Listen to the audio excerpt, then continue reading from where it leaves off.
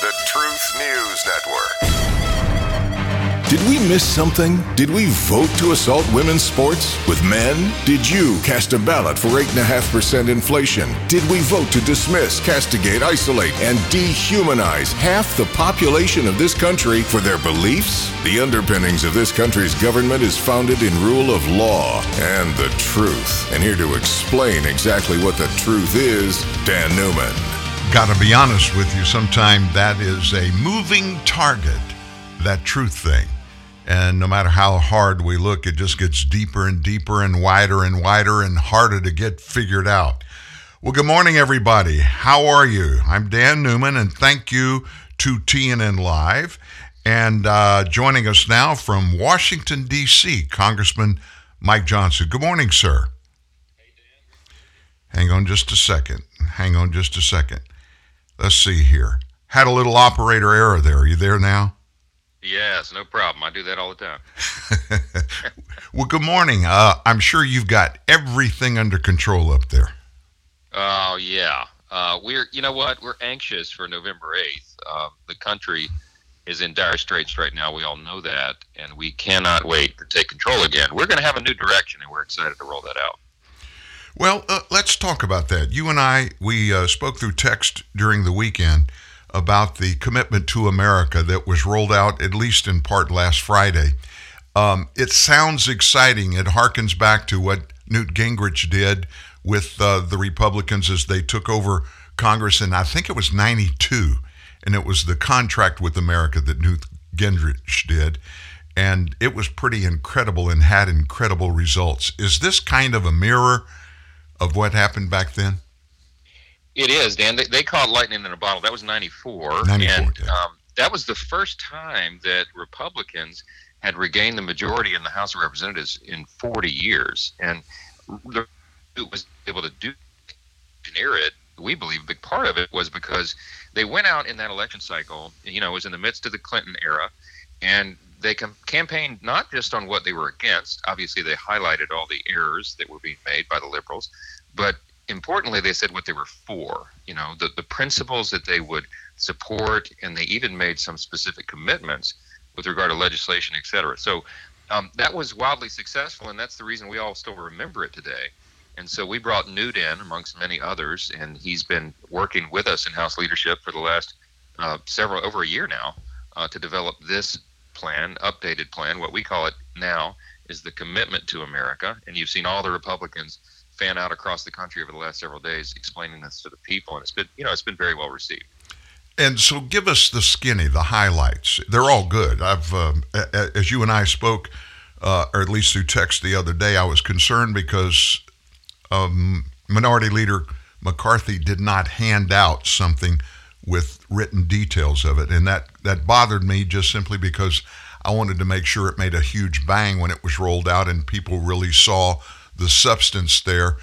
I know you're one of us when I say this. We're really tired of being told things, and I'm not just talking about Republicans, I'm talking about from our government, period. And then there's never any substance and nothing happens after the fact to back up what we're told. Yeah, exactly, Dan. And you know my heart on this. I came into Congress, a little background for our listeners. I came into Congress in January 2017, at the same time President Trump came in. And I'm going to be real frank with your audience because they're very savvy and acknowledge that our Republican majority that we got that year really dropped the ball in some ways. We achieved amazing successes over those first 2 years of the Trump administration because Republicans who were in charge of the House and the Senate, and of course the White House, we all worked together, we implemented our plans, and we got an extraordinary amount of things done.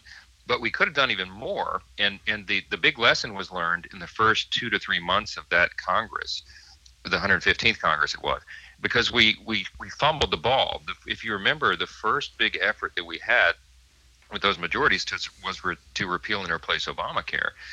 But the problem was, to be very frank, and in hindsight everybody can see this, the Republicans didn't have a bill actually prepared to do that. Even though everybody had been campaigning on it for years, lamenting, the problems with Obamacare, Paul Ryan and the leadership had not prepared a bill to do it. And the reason was, Dan, because everybody thought that Hillary Clinton was going to beat Donald Trump. Everybody except Donald Trump thought that he was going to lose. And so they didn't think we would actually have the governing moment to be able to get a new piece of legislation signed into law. So we scrambled to put one together. I mean, I was one of the lowest ranking members of Congress at the time. I didn't have a lot of say in it. And I was so frustrated, and my classmates in that freshman class were so frustrated because we just weren't prepared. And so I purposed to myself, and some of my best friends in Congress did as well, that so much as it was within our control, we were never going to be caught flat-footed again. We were going to be ready to govern. And so in the next Congress, the next 2-year period, I ran for and was elected to the chair of the Republican Study Committee, as you know, and that's the largest caucus of conservatives in Congress. We had 148 members. And while we were in the minority those 2 years, we worked, rolled our sleeves up, and produced over 400 pages of specific policy, prescriptions, and legislation to solve all of America's greatest challenges. So what we have today is kind of a culmination of a lot of that work and additional work that we've done over the most recent 2-year period in developing this plan, developing these proposals, and getting this ready for the American people. We are going to be ready to govern on day one when the new Congress starts in January. Can you give us the bullet points of maybe the first 4 or 5 pieces of legislation that you guys are going to roll out when you win the House? Yeah, let me give you the overarching sort of the theme of the commitment to America. And this is the message that was rolled out on Friday. Kevin McCarthy, who is the minority leader right now, Republican leader, took about 20 members to Washington, Pennsylvania, not Washington, D.C., but Washington, Pennsylvania, which is a suburb of Pittsburgh, to roll out the plan, because the optics are important too. We want the American people to see and to know this is not Capitol Hill swamp creature stuff. This is born of and for the American people. And so we went out to the hardworking folks there. It was actually in a factory that this was rolled out. And then over the course of that day, all of our members fanned out across the country and began to message the same thing in our districts.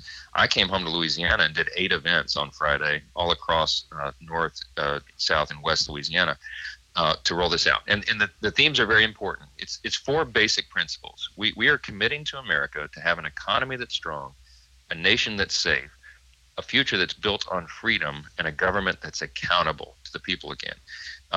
Beneath each of those big, broad categories are a number of subcategories and details. But, at the 30,000-foot level, that's what we're committing to, and that's why it's been so well received. And by the way, Saturday morning, Kevin sent a text message to me and the other members of the House Republican leadership team, and he said in 24-hour period, there were over 2,200 headlines and news stories generated across the country. So the word's getting out. I think this is resonating with the people. People are hungry. There's so much that's bad in this administration, and I got to be honest with you, every day it seems like we have less and less hope of getting through, at least struggling to get through the end of this administration. Let's just say you guys take the majority, and I am hoping and praying and hoping that somehow we can get that slim majority over in the Senate as well. But say you do, we still got 2 years of Joe Biden as president. I can't imagine how much damage he can still do. He doesn't need legislation. He proved it. All he's got to do is issue an executive order, and he can change the government. Well, that's right. You're right. He's abused that executive order authority, and much of that is working its way through the courts right now by way of legal challenges. And that's the only recourse when a president just completely defies the law and convention as he has, and the Constitution itself. So we're working our way through that. But one thing that's guaranteed is if we at least win one chamber, and that's the House, which all pollsters right, left, and center believe that's going to happen. It's just a question of what the size of the red wave is. Right. At least we can stop the hemorrhaging. At least, the House has the power of the purse. We have control over the tax and monetary policy and all of that. And so at least we can begin to reverse the direction, the crazy path that the liberal Democrats have put us on. If we win the Senate as well, and I'm with you, Dan, I'm very optimistic. I think we have a very good chance of retaking the Senate at least by 1 or 2 seats. And if we have both houses of Congress, then we can really start cooking with gas. Now, we pass legislation through both chambers and send it to the White House. We'll dare Joe Biden to sign it. But there's a big multi-trillion-dollar question hanging over the White House. There will be at that time. And that question is this. we mentioned 1994 with Newt Gingrich and the contract with America during the Clinton era. And when Bill Clinton, after that election cycle, it was such a big red wave. He never saw the light, but he certainly felt the heat. And so Bill Clinton moderated his views. He was governing as a progressive. They were wrecking the country. But then when that happened, he extended a hand to Newt and said, let's work together. Because Bill Clinton was a realist. He didn't want to, be sidelined. He wanted to try to do something for his legacy. And so by working with the Republican majority, they were able to do welfare reform. They checked off all the boxes for the contract with America. And that's because Bill Clinton worked with them. Now, the question is, will Joe Biden play that role? Does he even have the fortitude to do that? Because everyone will be yelling in his ear. All the progressive left that have pushed him so far left will throw fits and have gnashing of teeth to prevent him from doing that. But the question will be literally at his desk. And Bill Clinton defied his own advisors and worked with Newt. And in hindsight, he was grateful for having done that, and the country was well served. So we'll have to see what this president does. That brings this question up. What do we do? What can you guys do if he goes harder left and he refuses to work with you but continues down the path we're on now? Every part of our government, every single part, everything that he touches, it's in the tank, everything. And it's going to take a concerted effort over a period of years to get it fixed if we can get it fixed. What if he doesn't work with you? What are our options? What can be done? Well, it's true. Look, I mean, it would take us all morning to lay out what all the crises are. There's a crisis with inflation, immigration, energy, crime, foreign policy, supply chain, children's reading, writing, and math scores, the recruitment of persons for the military, all of it, everything is a disaster. So yes, it's not, we won't be able to go in and flip a switch the third week of January and turn everything around, but we will certainly lay down the foundation and the groundwork to begin that process. And, when we have the legislative branch pushing in the right direction, it will have a dramatic effect. Now, it will certainly be true that we will reach an impasse on most or all of our agenda, because you'll still have Democrats in the White House. It'll either be Joe or Kamala for the next 2 years, we expect. So because that is the case, we'll set up what will be an epic presidential election year for 24. And that will determine ultimately the fate of the republic, because this is not hyperbole, and you and I both know it because we talk about it all the time. We're in an unprecedented crisis in our nation. We have never been in uncharted waters like we are right now. And as I've told audiences on Friday all across Louisiana, remember, we're still an experiment in self-governance. We're only 246 years into this as a country. For Elizabeth II, who just passed, had a 70-year reign. Her reign on the throne was about a third of the lifespan of our entire government, our entire country. So these are dangerous times. We've got to get the policy right to fix it and save the republic and preserve freedom.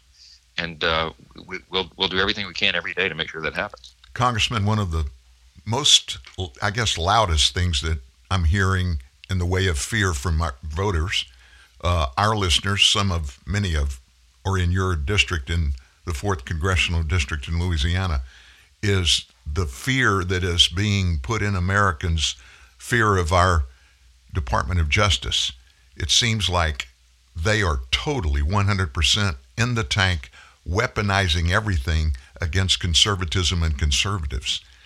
I don't see any way that can be fixed easily. Do you? It won't be easy, but it will be fixed because it's absolutely necessary to do so. And for any of your listeners who don't follow me on social media, I mean, I'm on the House Judiciary Committee.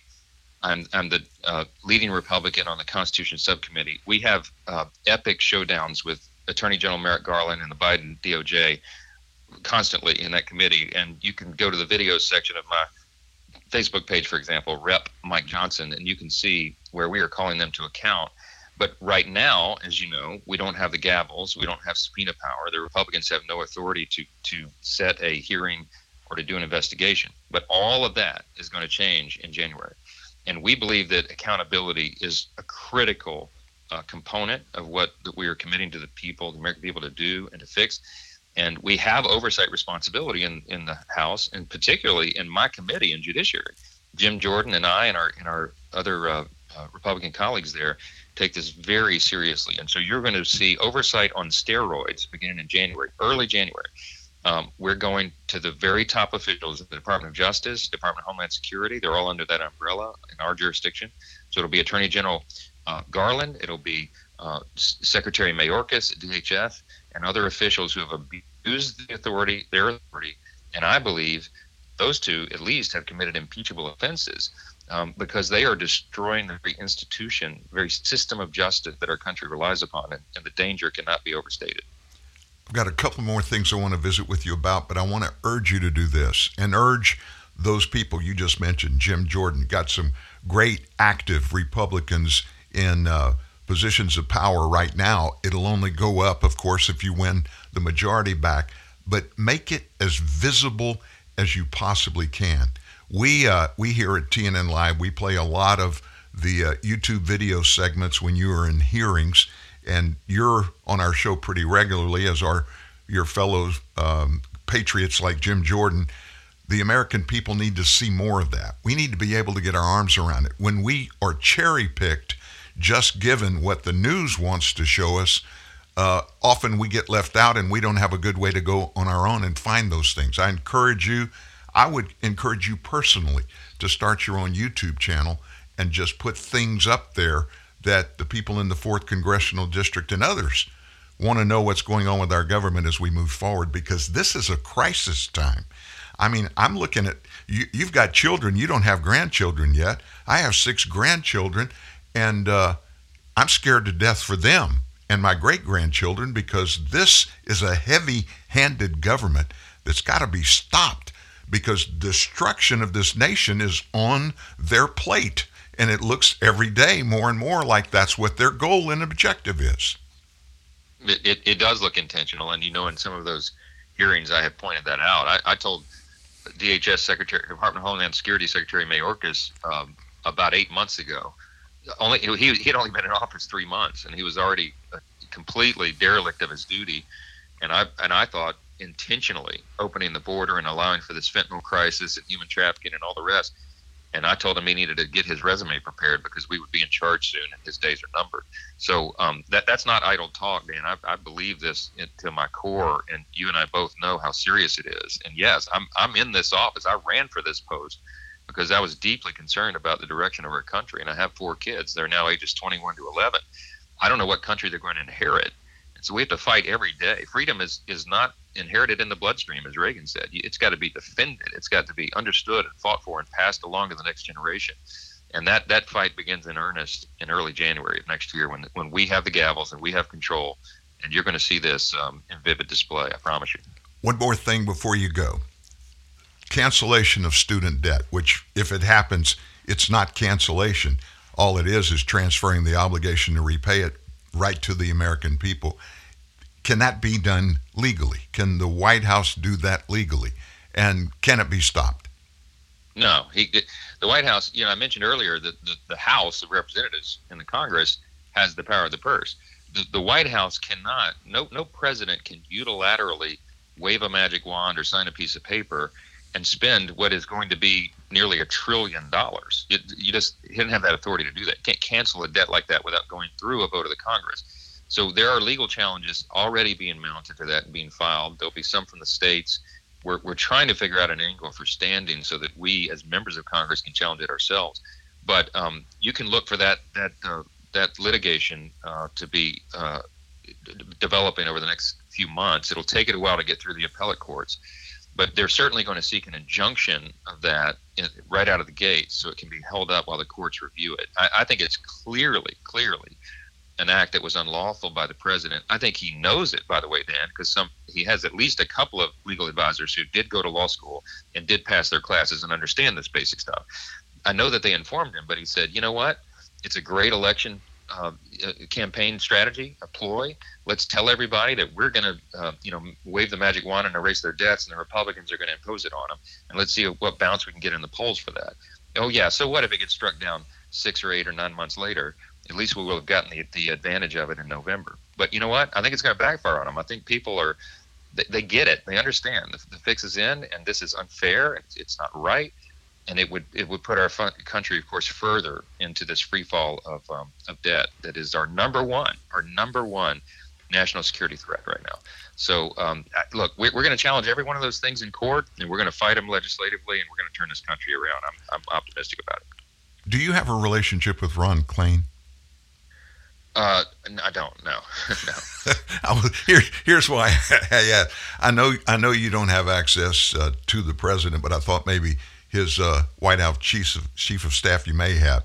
Somebody needs to get in his ear and tell him that Karine Jean-Pierre, the White House press secretary, she's terrible. She embarrasses the nation every time she opens her mouth. But that's the best one they can get. That is the best spokesperson they get, and that tells you a lot about the other people. You know? Congressman, I just wish that everybody could be like us. Right. Thank you so much for coming by. You're always welcome. And you promised you'd come back before the election. Maybe one more time if we get a few changes. Let's do it. We'll make it happen. All right, buddy. Have a great one. Thank you. Thank you, my friend. Okay. See you soon. Bye-bye. Congressman Mike Johnson, 4th Congressional District. Yeah, Karine Jean-Pierre, she embarrasses me. I get red-faced for President Biden when I hear her come up with some of the garbage she comes up with and how she's kept the gig.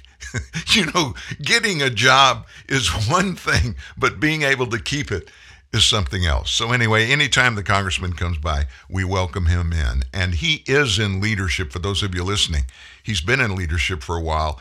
And if they get the majority, the Republican Party gets a majority going forward, 3rd week of January, he'll really be plugged in. And he is a friend to this show. I also vote for him. He's running unopposed this time. He saved a lot of money because nobody stepped up. Anyway, he's not perfect. He and I have one-on-ones, and sometimes they get a bit contentious. If you know me, you know that I'm pretty opinionated. I was trying to think of a softer word, but I can't come up with one. But isn't it good when we can have our representatives actually speak to us, not talk at us, but to speak to us? And with all the problems, all the issues that people in politics have, I could never be in that business. And I've had one opportunity to do so at the state level. I declined. I could never do it. It would drive me nuts, and it would cause me to drive everybody else in my life nuts in politics. It takes a special person. And listen, I don't care if you disagree with Joe Biden, if you disagree with Nancy Pelosi, or you disagree with Mike Johnson or anybody in politics. Let me tell you what you're called to do, as am I. We need to pray every day for our leaders, even Joe Biden. Now, wait a minute. I'm not saying love what he does and love the actions he's taking. I'm not saying that at all, but he's the captain of the ship we're on. And we certainly want the captain of the ship to get us to the next port safely, don't you think? And in this case, that would be Joe Biden. So pray for him that God will give him wisdom, that God will very dramatically and demonstratively let President Biden know when he's contemplating making a bad decision for the people. And at least let him know there's consequences that go along with that you may not want to deal with, Mr. President. Hey, we've got much, much more today. Don't forget it's Tuesday, our second hour on every Tuesday. Photojournalist, investigative journalist Steve Baker will be here at the top of hour number 2. That's about 35 minutes away, and we've got more between now and then. In the steel industry, we dedicate our careers to supporting this country, making products to build infrastructure and skylines, creating jobs, supporting families. And when domestic materials are used, the money stays in our communities. That's what really matters. These people, these places, that's worth supporting. Does it matter to you that all our chefs are well trained? Or that our kitchens are both SLSI and GMP certified? That we freshly bake goodies throughout the day? Well, it matters to us, to know that your family will enjoy every bite. At Kiehl's, we're fresh because of what we do. But more than that, we're fresh because of you. Wendy's famous 4 for $4 is heating up with a new spicy crispy chicken sandwich. The queen of spice is delivering that spicy chicken you love with lettuce and mayo between 2 deliciously soft buns. And yes, in classic 4 for $4 fashion, you can get all that spicy goodness with spicy or crispy nuggets, fries, and a drink to cool off, all for just $4. Is it getting hot in here? Or did Wendy's just deliver the hottest deal in fast food? We got you. Offer includes 4-piece nuggets, junior fry, value drink. Price and participation may vary. This is the sound of regular water droplets. This is the sound of vitamin water droplets. Regular water, vitamin water.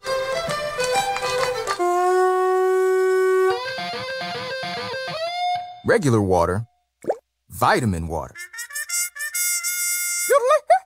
Hey, come on now. Vitamin water. It has vitamins, but also parties.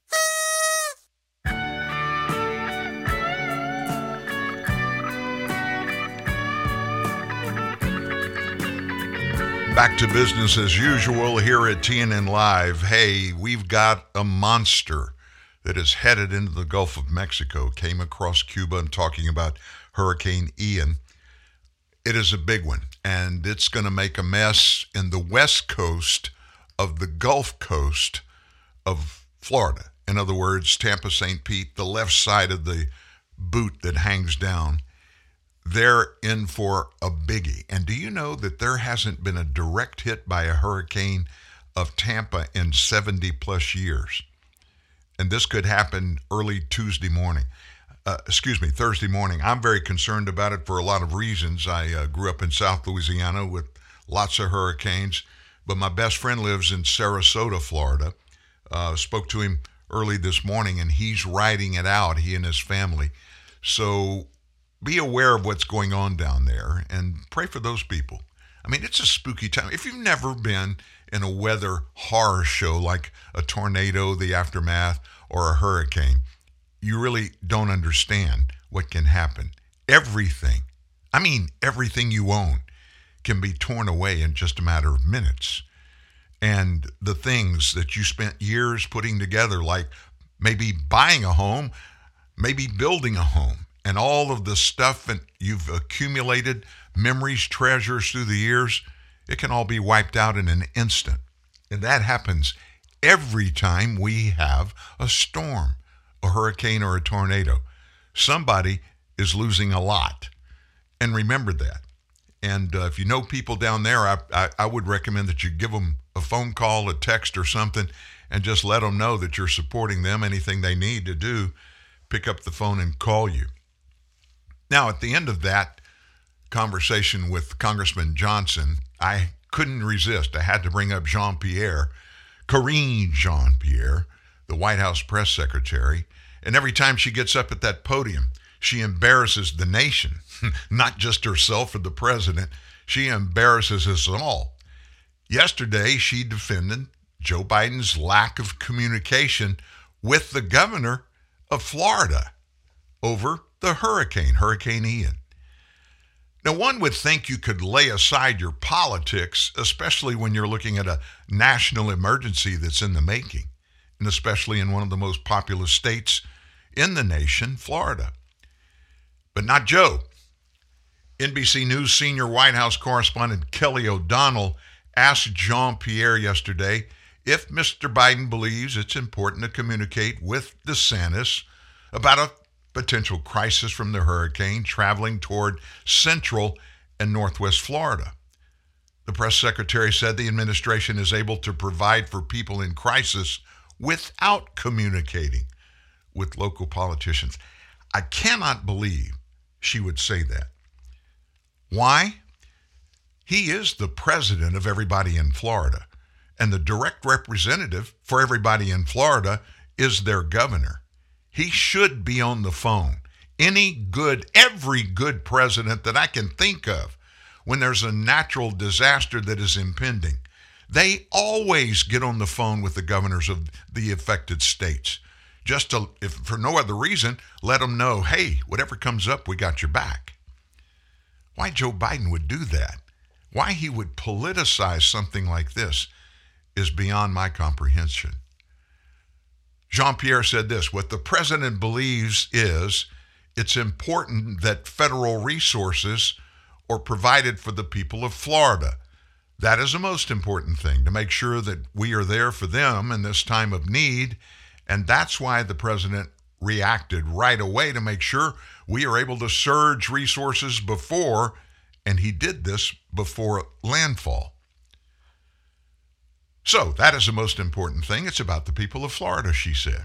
It's not about public officials, especially in this time. And so again, as President of the United States, as President of folks in red states and blue states, he's going to keep that commitment. You've seen him do that over the course of 19 months, where there have been extreme events, extreme weather again in red states and blue states. And he's done his job as president to make sure that we are there for the people in the state. I quoted her. That's one run together sentence. That's the spokesperson for the nation. It blew me away when the reason I read it verbatim is I can't believe a professional in communication at any level, but in the freaking White House, would say this. Quote, so that is the most important thing. It's about the people of Florida. It's not about public officials, especially in this time. And so again, as President of the United States, as President of folks in red states and blue states, he's going to keep that commitment. And you've seen him do that over the course of 19 months, where there have been extreme events, extreme weather again in red states and blue states. And he has done his job as president to make sure that we are there for the people in the state. That is so presidential, so journalistic. So the reporter then asked if the lack of communication between the governor of Florida and the president would compromise relief efforts.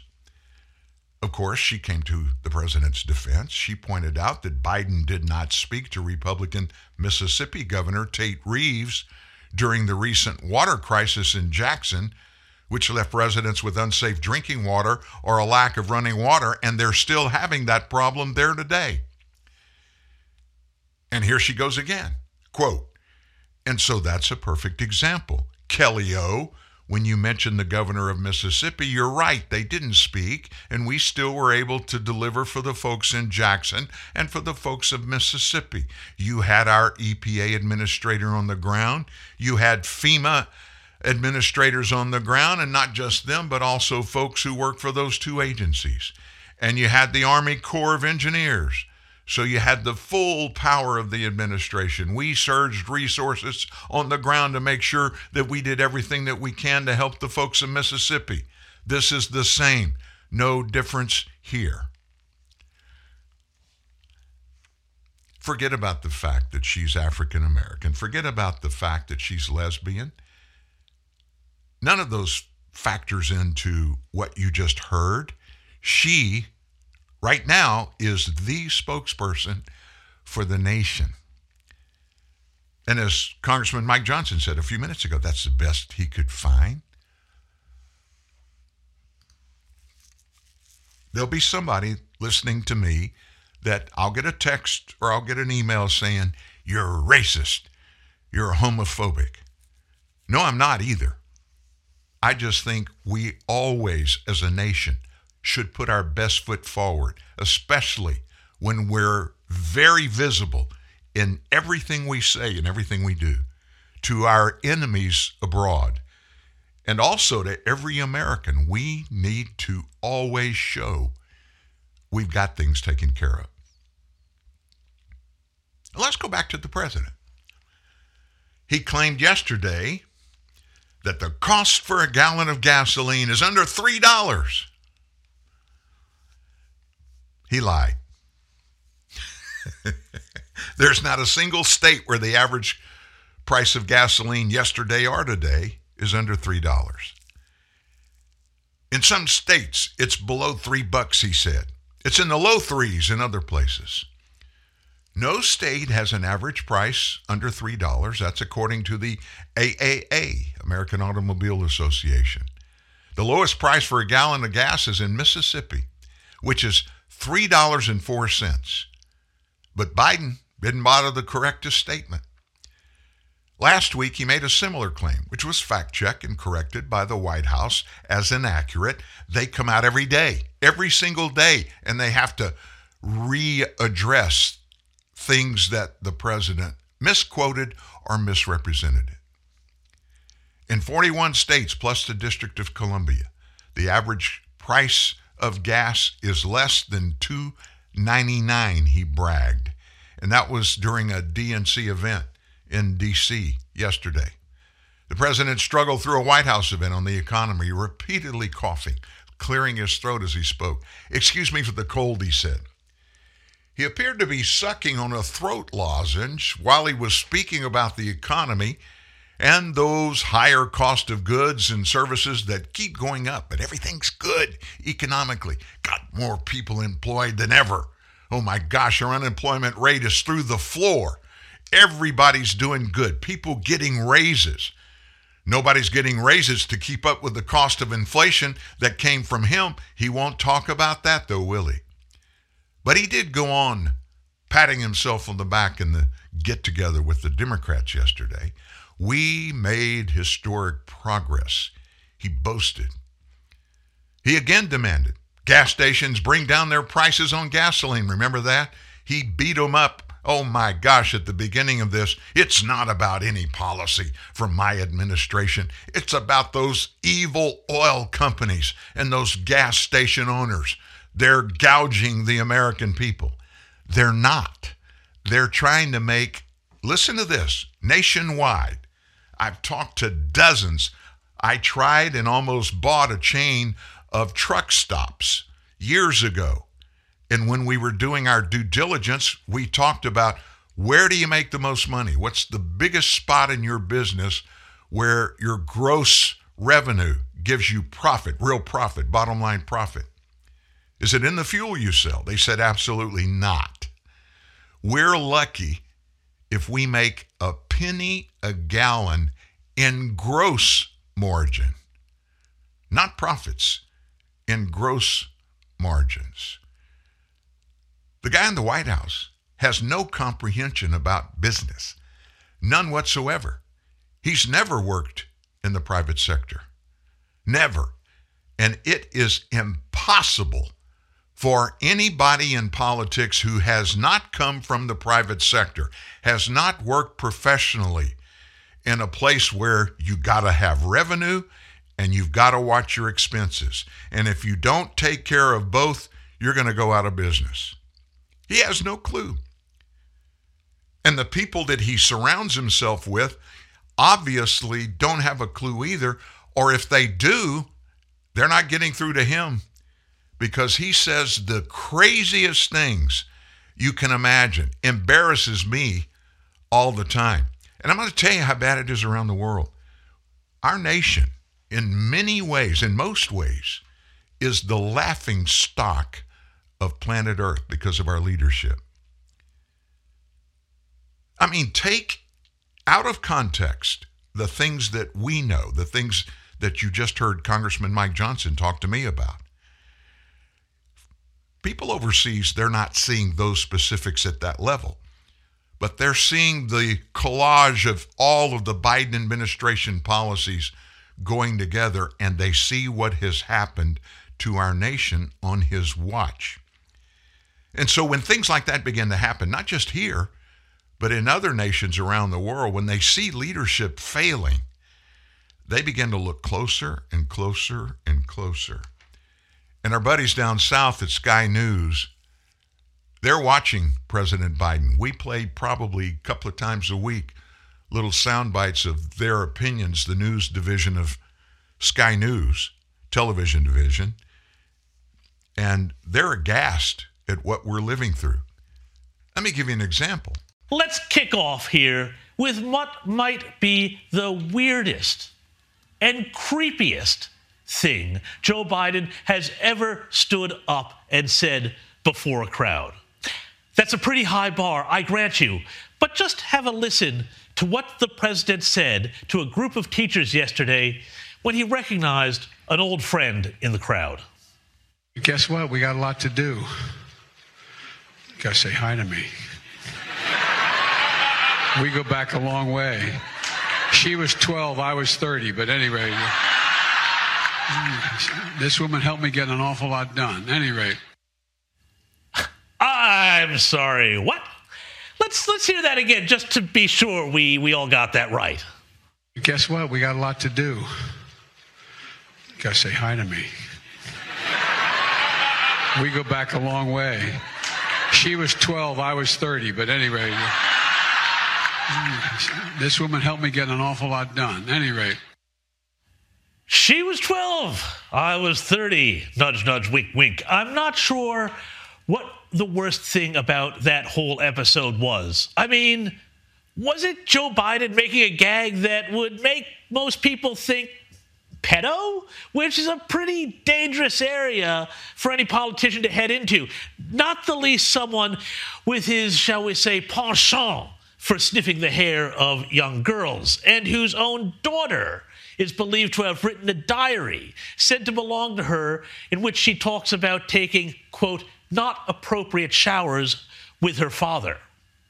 Or maybe it was the fact that the audience laughed along with him when he made the crack. Remember, by the way, this was a group of teachers responsible for kids we're talking about here. Or perhaps it was that as the increasingly senescent 2-bit Nero made this speech, the ticker on the bottom of the screen recorded the U.S. share market plunging to a new low for 2022.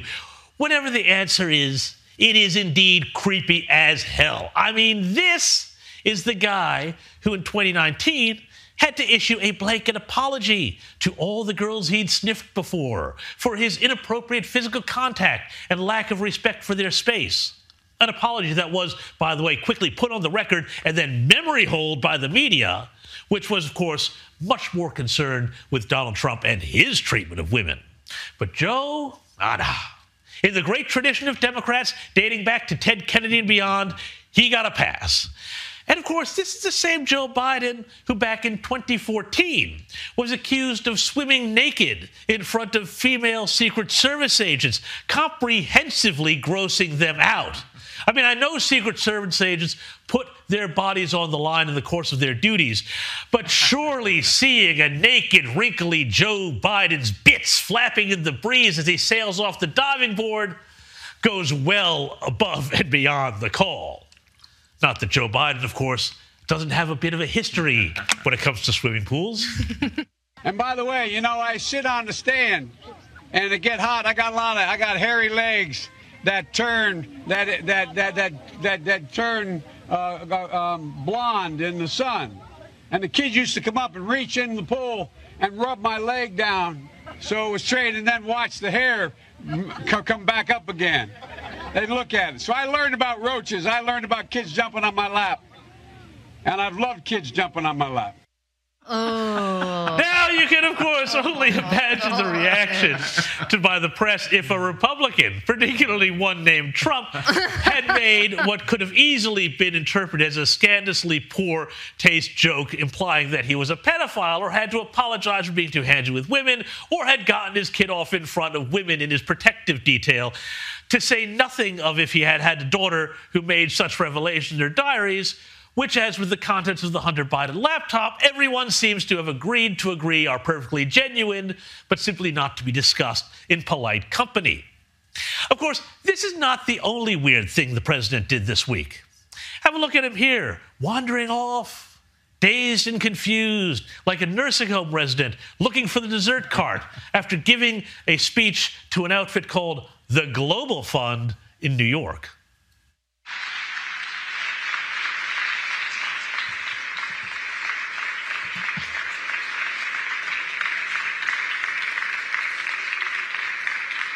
Mr. President, thank you. At the end of such a momentous event, the word thank you seems kind of inadequate. But for all the millions whose lives will be saved, for the communities where life will be transformed. Thank you. So thank you, President Biden. Can you imagine being the cameraman there? He won't stand still! And then there was the president seeming to undo America's policy of strategic ambiguity when it comes to Taiwan.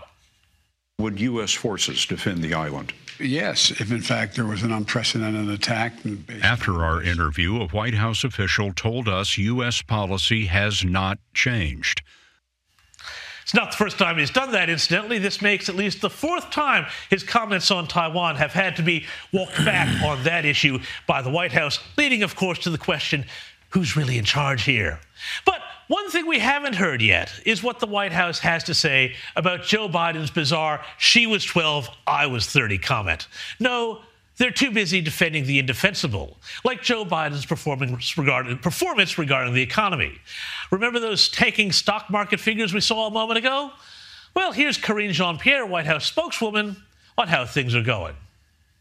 We are seeing, and I've said this before, you've heard this from Brian Deese, is a transition to a more steady and stable growth, and that's what we're currently seeing and in the process of moving the economy into. Whatever you say, Karine. Frankly, defending Joe's bizarre joke would probably be easier than that.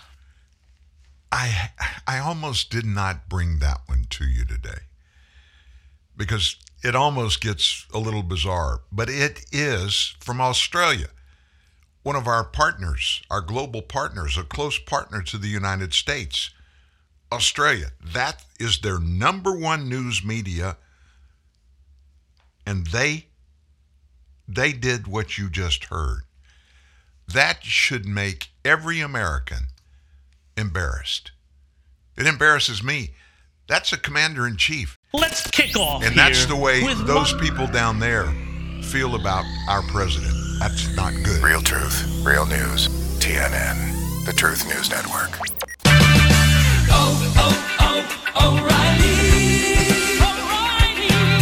We may not be able to lower the cost of gas, but we can do something about how many miles you will drive per gallon. Stop by your local O'Reilly Auto Parts store today and let us help you increase the performance of your car or truck. Simple things like replacing your air filter, changing worn-out spark plugs, and using fuel injector cleaner can add up to better fuel economy and big savings. There's an O'Reilly Auto Parts store close to you that has the name brands, low prices, and people who can help. Restore lost fuel economy and eliminate rough idle with Lucas Fuel Injector Cleaner. Right now at O'Reilly Auto Parts, buy 2 and get 1 free. Lucas Fuel Injector Cleaner quickly cleans clogged injectors to increase fuel efficiency and help your vehicle run smooth. Lucas Fuel Injector Cleaner, buy 2, get 1 free at O'Reilly Auto Parts. Better parts, better prices every day. Limits apply. See store for details. O'Reilly. Auto Parts. Are you ready for best life minus the burnout? I'm Zuri Hall from NBC's Access Hollywood, and my new podcast, Hot Happy Mess, is all about the most important VIP, you. Join us each Monday as we discuss relationships, self-care, career, and much more. Our podcast is for mindful, ambitious, diverse millennial women who are ready for more happiness, laughter, peace, and purpose now. iHeartRadio is #1 for podcasts, and it's easy to see why. Listen to Hot Happy Mess every week on the iHeartRadio app or wherever you get your podcasts.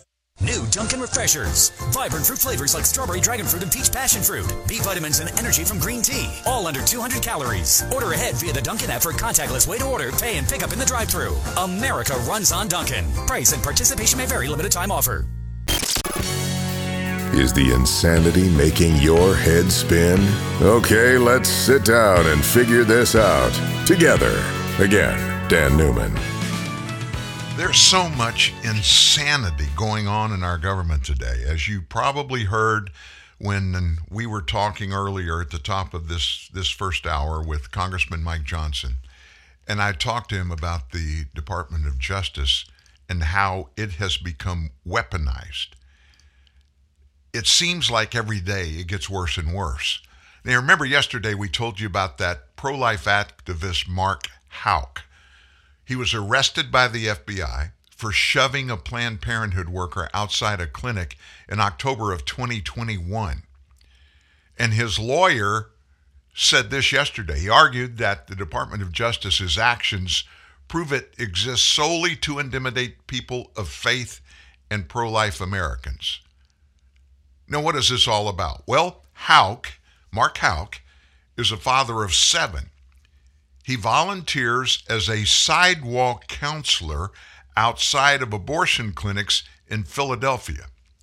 So he was indicted last Friday by a grand jury, and he faces up to 11 years in prison and fines of up to $350,000. And he's been charged with 2 counts of violating the Freedom of Access to Clinic Entrances Act. What that is about, it makes it a federal crime to interfere with someone's ability to access an abortion clinic. How he claims he was defending his 12-year-old son from verbal harassment when this alleged incident occurred back in 21. Rather than accepting Mark Houck's offers to appear voluntarily, the Biden Department of Justice, they decided to make an unnecessary show of potentially deadly force. Here's what they did. They sent 20 heavily armed federal agents to the Houck residence at dawn Friday morning. Now you can imagine the chaos that showed up. He has 7 kids early in the morning. You got a SWAT team, 20 of them, knocking on your front door, grabbing dad and arresting him and hauling him off. Senator Josh Hawley of Missouri said, I want to know from Merrick Garland, the Attorney General, directly why Biden's DOJ is arresting Catholic protesters and treating them like terrorists, complete with SWAT-style tactics, while letting actual terrorist acts like fire bombings go unpunished. Now, what's he talking about, the firebombing? Listen to this one, folks. Last week, crisis pregnancy centers still are waiting on anything to be done. Pregnancy clinic was firebombed in Jane's revenge attack, and they have now sued police for surveillance footage of the act that happened. What's this all about? Remember, after the pro-life pregnancy center that this guy runs outside of Buffalo, New York, was firebombed and vandalized on June this past summer, James Harden gave investigators video surveillance footage of the attack, along with what he described as a mountain of other evidence. And of course, now nothing's been done. I know that probably doesn't surprise you. He's frustrated that no arrests have been made in the case after more than 3 months, and he wants that surveillance footage back. He said, it's day number 106. There have been no arrests. There have been over 50 attacks on pro-life pregnancy centers around the nation, and our patience is at an end. He, by the way, is president and CEO of Compass Care Pregnancy Services. Harden said that he's asked both the FBI and local police for access to the footage so he can make a copy of it. He hadn't heard anything. They won't even respond. The police showed him still images taken from the video, he said, but would not give him access to his surveillance footage. So, on Tuesday, Compass Care filed a lawsuit asking a judge to order the cops to provide Compass Care with a copy of the footage.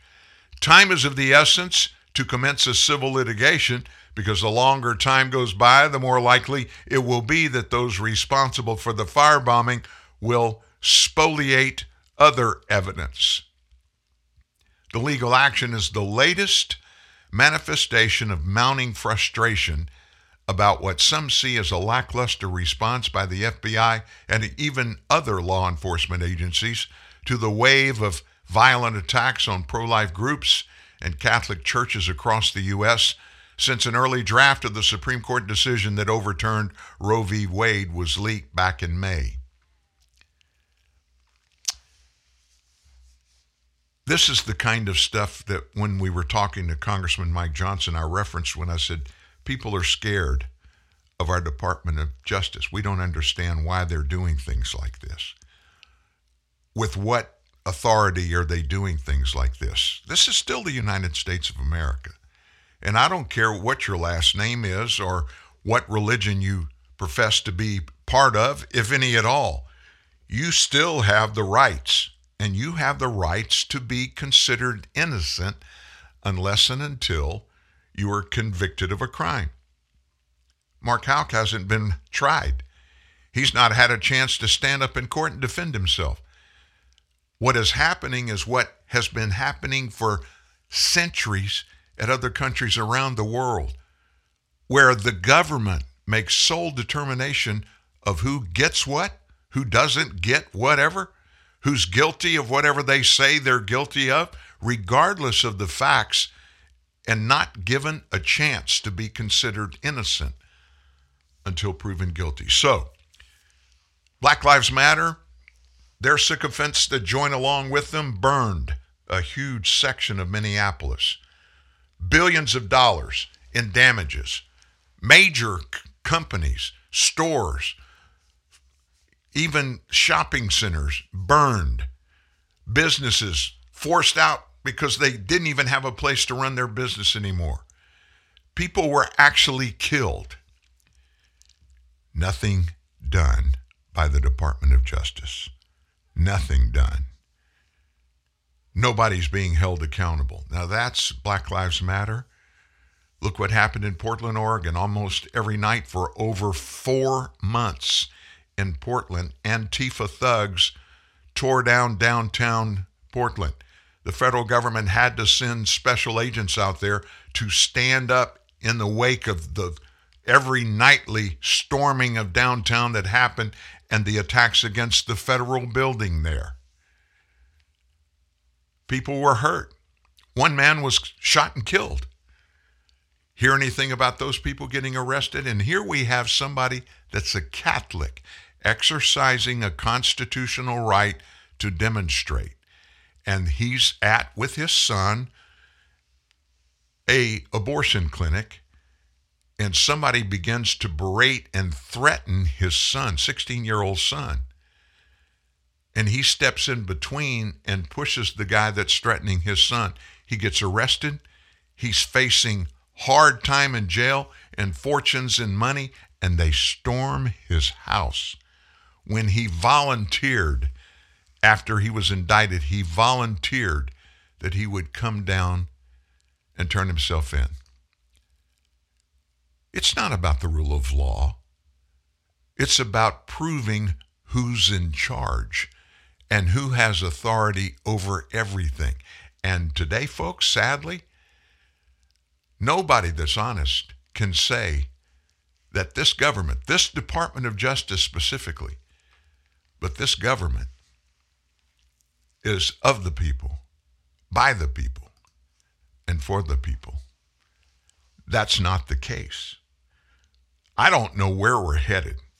And that's the reason why when I was talking to Congressman Johnson, I wanted to know what his thoughts were on timing, what could be done, what might even be realistic to expect to be done if and when the House takes back control of the House of Representatives. If the GOP takes control, they won't assume control until the third week of January next year. Can you imagine, even if they win a huge majority in the midterm elections in November, what is going to happen on Nancy Pelosi's watch from November the 8th until January 20th? Imagine how much damage she can do through the House of Representatives in that 3-month period. It's a scary situation. It really is. Wow. We're keeping our eyes on the hurricane coming up into the Gulf Coast. It won't hit probably at Tampa. They're estimated that it would be sometime early Thursday morning.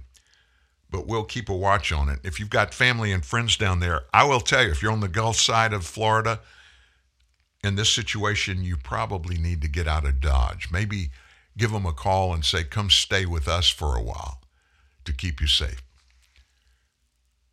When we come back in just a moment, Steve Baker, photojournalist, investigative journalist, who's been undercover in a human trafficking, child trafficking process down in Houston now for 2 weeks. He'll be with us live. He'll give us an update, plus a couple of more things he's bringing to us. Steve Baker, up next. Welcome to McDonald's. Can I take your order? Yeah, I'll have a pre-meeting pump-up, a Monday fixer, and a screaming boss recovery. So that's 1 peppermint mocha, 1 McCafe frappe, and 1 fruit smoothie? Yep. Name your drink. McDonald's has it. We're your destination for those special flavors that help you get through your day. Get any small McCafe smoothie, frappe, shake, or espresso drink for only $2. Even the delicious new peppermint mocha. For a limited time, price and participation may vary. Don't miss our iHeartRadio at-home session with Jesse McCartney. Presented by Hellman's, an exclusive and intimate performance. At a time when we're craving live music. Watch Tuesday at 8 p.m. Eastern, 5 Pacific on iHeartRadio's YouTube. Missing that restaurant flavor at home this summer? Hellman's is bringing crave-worthy flavors to you. Serving up new drizzle sauces that you can put on pretty much anything. With flavors like cilantro lime, roasted garlic, and creamy chili honey. You can drizzle, dip, and dress to make home the best restaurant around. Carb up with Yakisoba, the noodle masters. No matter what stage of life you're in, we have the perfect noodles for you. From birthday noodles to wedding noodles, all the way to those most final of noodles. Every occasion has a noodle at Yakisoba, so experience something different. Yakisoba. It literally means fried noodles. Disruptive may be just another overused buzzword, but disruptions in business like network downtime, data loss, social media abuse, and limited bandwidth are downright disruptive. For businesses large or small, Barracuda Networks offers powerful, affordable, yet easy to implement content security, application delivery, and data protection solutions, all designed to prevent disruptions and simplify IT. For an online demo or to try any of our security or storage solutions risk-free for 30 days, visit barracuda.com/disruptive.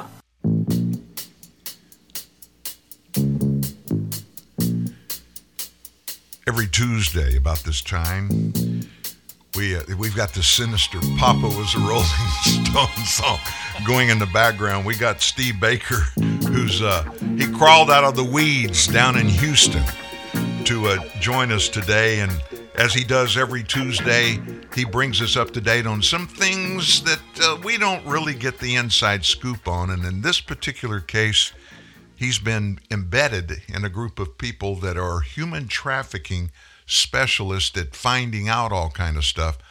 Mr. Baker, are you there? I am. Good morning, Dan. Are you healthy? I am. I'm not only healthy, and despite the fact that I drove most of the night, in fact, I just got home and in front of this microphone about an hour ago. Well, I know you've got a lot on your plate coming up, and I want to get into that, but I want you to debrief us. I like to use that term. You know, when you go out and do a Secret Service job and you come back and you debrief. I want you to debrief us on what you found. I appreciate, and our fans really thought a lot about the inside scoop you gave us a week ago. We were scared because of what you faced down there, but kind of give us a quick summary so those that are tuning in the first time know where you've been and what's gone on, and then tell us the latest about Houston.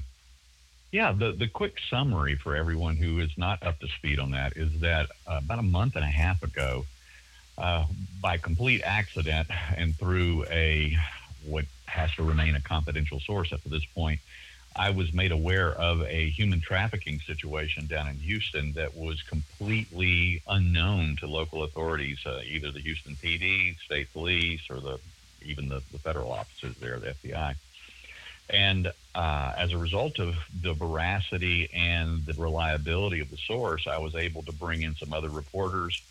I was able to also bring in some help from some actual human trafficking experts that work outside of government now. They work with still, but their job is now outside of government, though previously that was not the case. And so this is a real learning curve for me. I didn't go into this as an expert, but I went into it just with that, kind of investigative nose and realizing that I had something substantial worth following. And so as we kind of jump forward and jump through a month and a half worth of work on that particular story, I found myself, I think we updated everybody on this last week. Friday a week and a half ago, I found myself sitting in the front seat of a truck working on an actual case with a human trafficking investigative specialist on a case that was actually handed to him by the FBI themselves. And this was, we can weave a lot of new and very hot off the presses news stories into this, Dan. But the reality is that the FBI does not have the resources themselves, or they're maybe, I don't know, distracted by other concerns like arresting pro-life activist in Pennsylvania with a SWAT raid. We just did that story for Mr. Mark Houck, and I told you we had Mike Johnson, Congressman, on the phone a little bit, and I got into it with him about specifically, can we stop this weaponized Department of Justice that are just, they're like third world country governments now. Yeah, they just go after people. It is truly a frightening time, and this is not hyperbolic, Dan. When I say this, I am not just for my own situation, because I have my own reasons for concern related to the FBI, as you know. Obviously, you live your life looking over your shoulder every day. That's right. I wake up. I go to bed every single night of my life wondering if tomorrow morning at 6 a.m. I'm not going to have a dozen red dots on my chest when I answer the door. And I'm not kidding. I understand. Every night before I go to sleep. Yeah, I understand. I believe it. And so I found myself in this situation where I'm just a ride along. I'm learning. I'm asking this guy 1,000 questions specifically about this new thing that I've gotten myself involved in with human trafficking. And he read me into the entire file. He was given a case handed to him by the FBI, basically as a subcontractor to the government, to go out as a private investigator to track down and hunt down a guy that's trafficking underage girls across multiple state lines. And this is, again, because they obviously have their priorities on other areas. So there you go. That kind of sets the stage. And I think maybe we were up to date a little bit from last Tuesday morning. But here's what. But I've got to tell you this story, and I think your listeners will really appreciate this story. Go for it. So last Tuesday after we talked, it had already been determined that was going to be kind of a writing, planning, decompression, and catching myself up on all my notes day for all the work that I'd been doing for the previous week down there. So I, admittedly, right here in front of God and everybody, I'm a cigar aficionado. I think better, I work better, I type better, I write better when I have a cigar hanging out of my mouth. I'm right there with you, Chief. Yeah, so, think of Tolkien with his pipe and C.S. Lewis with his cigarette. We all seem to write better in that circumstance. But the bottom line is that I found a cigar lounge close to where I was staying in Houston. I walk in the door about 3:45 such p.m. And I was the only person in the lounge at this point, and the proprietor welcomed me, really friendly guy.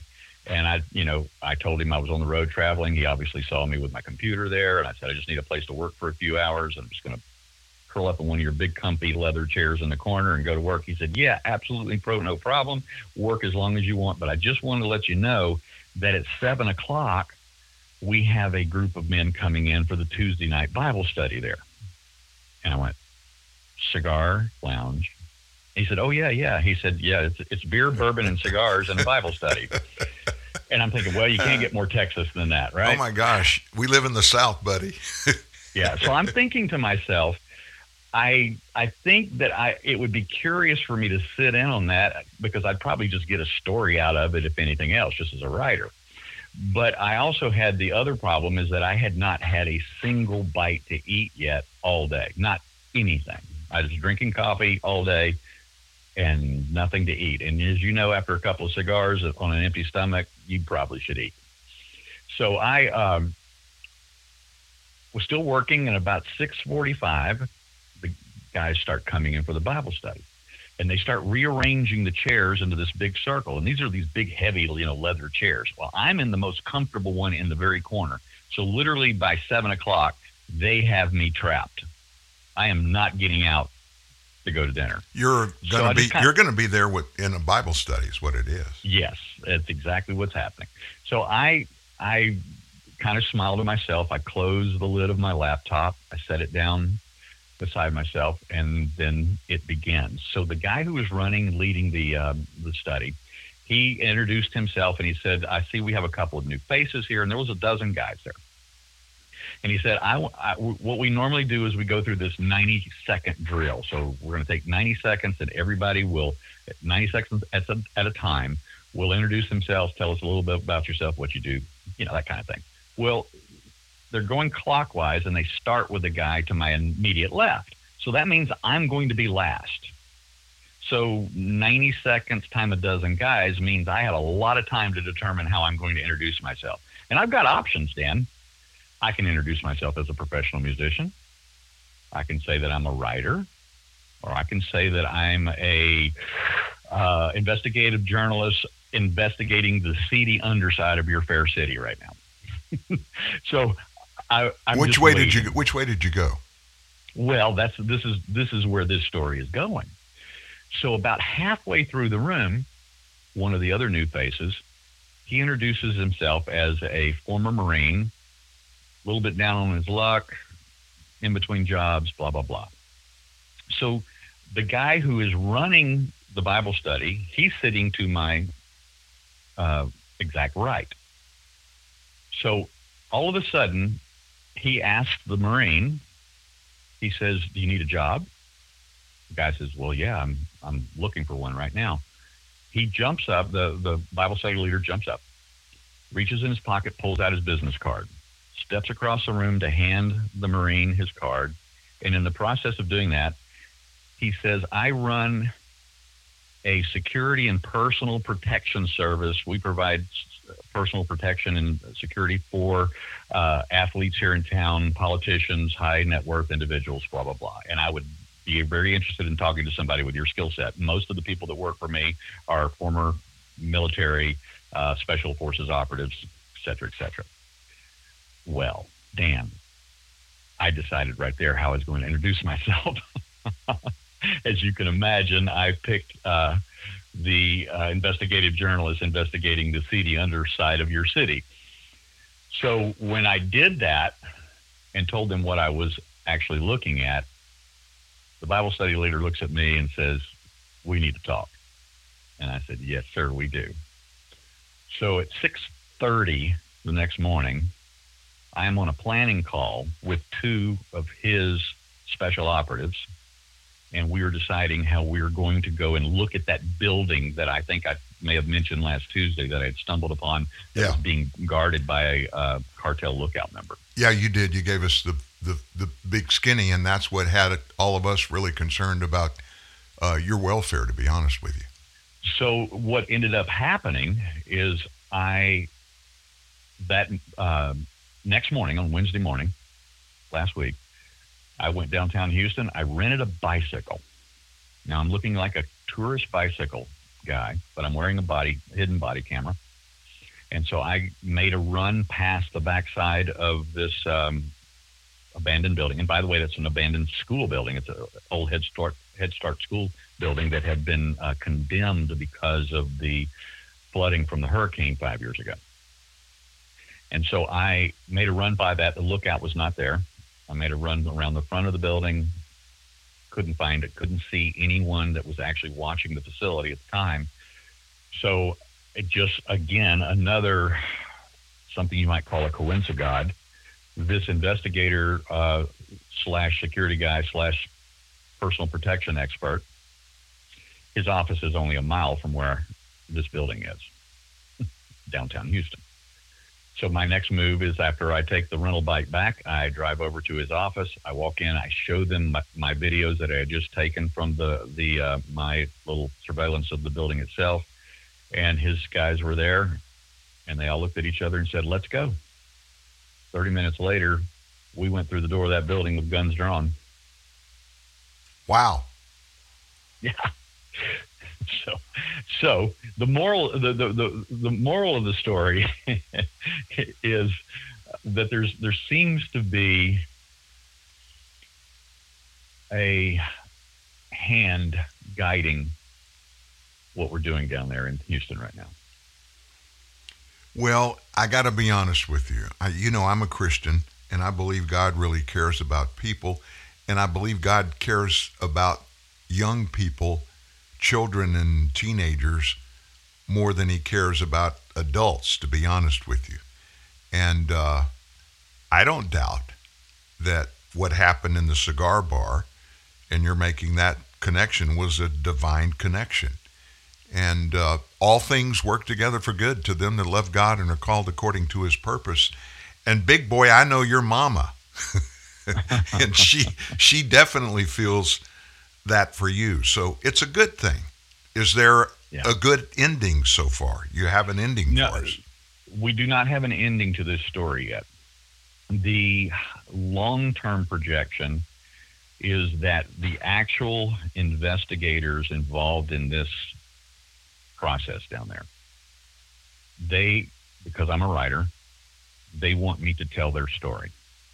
They have actually said to me, we don't trust reporters, but for some reason we trust you, and will you tell our story? Because they don't believe that either the press, Hollywood, either in movie or television or even documentary form, has told the story of what they're up against down there and what they're dealing with every day. And they said, will you tell our story? And I said, yes.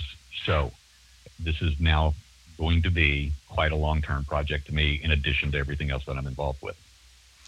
Well, I see a book maybe at the end of it, maybe a movie, maybe a documentary. What do you think? Well, there's other incredible connections right now, and I think I may have mentioned one of these last week. I don't remember whether I did or not, but after my initial foray into this particular case, a very close friend of mine who spent 30 years in Hollywood as a Hollywood executive forwarded this story to this is quite a name here. You know who Stanley Kubrick is? Yeah. Yeah, it's one of the Clockwork Orange. Yeah, 2001 Space Oddity. Yeah. Dr. Strangelove. Yeah. Spartacus. I mean, just keep going down the list. And his daughter, Vivian Kubrick, who also now lives in Texas, another expat Californian, is very involved in the child trafficking world as well, in terms of as an activist against that and in support of those who are working against that. So I've actually had a couple of phone calls with her already, and she's very interested in this story. It's amazing. That's amazing. Yeah. It's just 6 weeks ago, Dan, this was not even not a single brain cell of mine had ever even given a moment's thought to actually delving into that world. You know, we know about it. We're concerned about it. We care about it. We're aware that this is happening.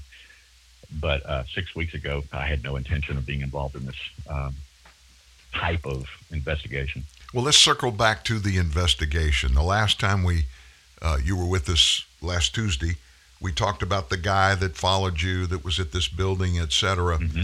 And you went back at midnight, and I can't believe you went back at midnight, but anyway, you did. And we kind of left the investigation at that point.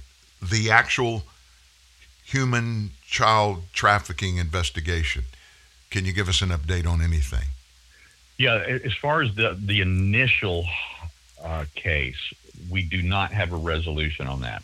Okay. We did, in fact, find evidence of the children's activities and location in the brush, but not in the school, not in the building. And okay. No, not in the building.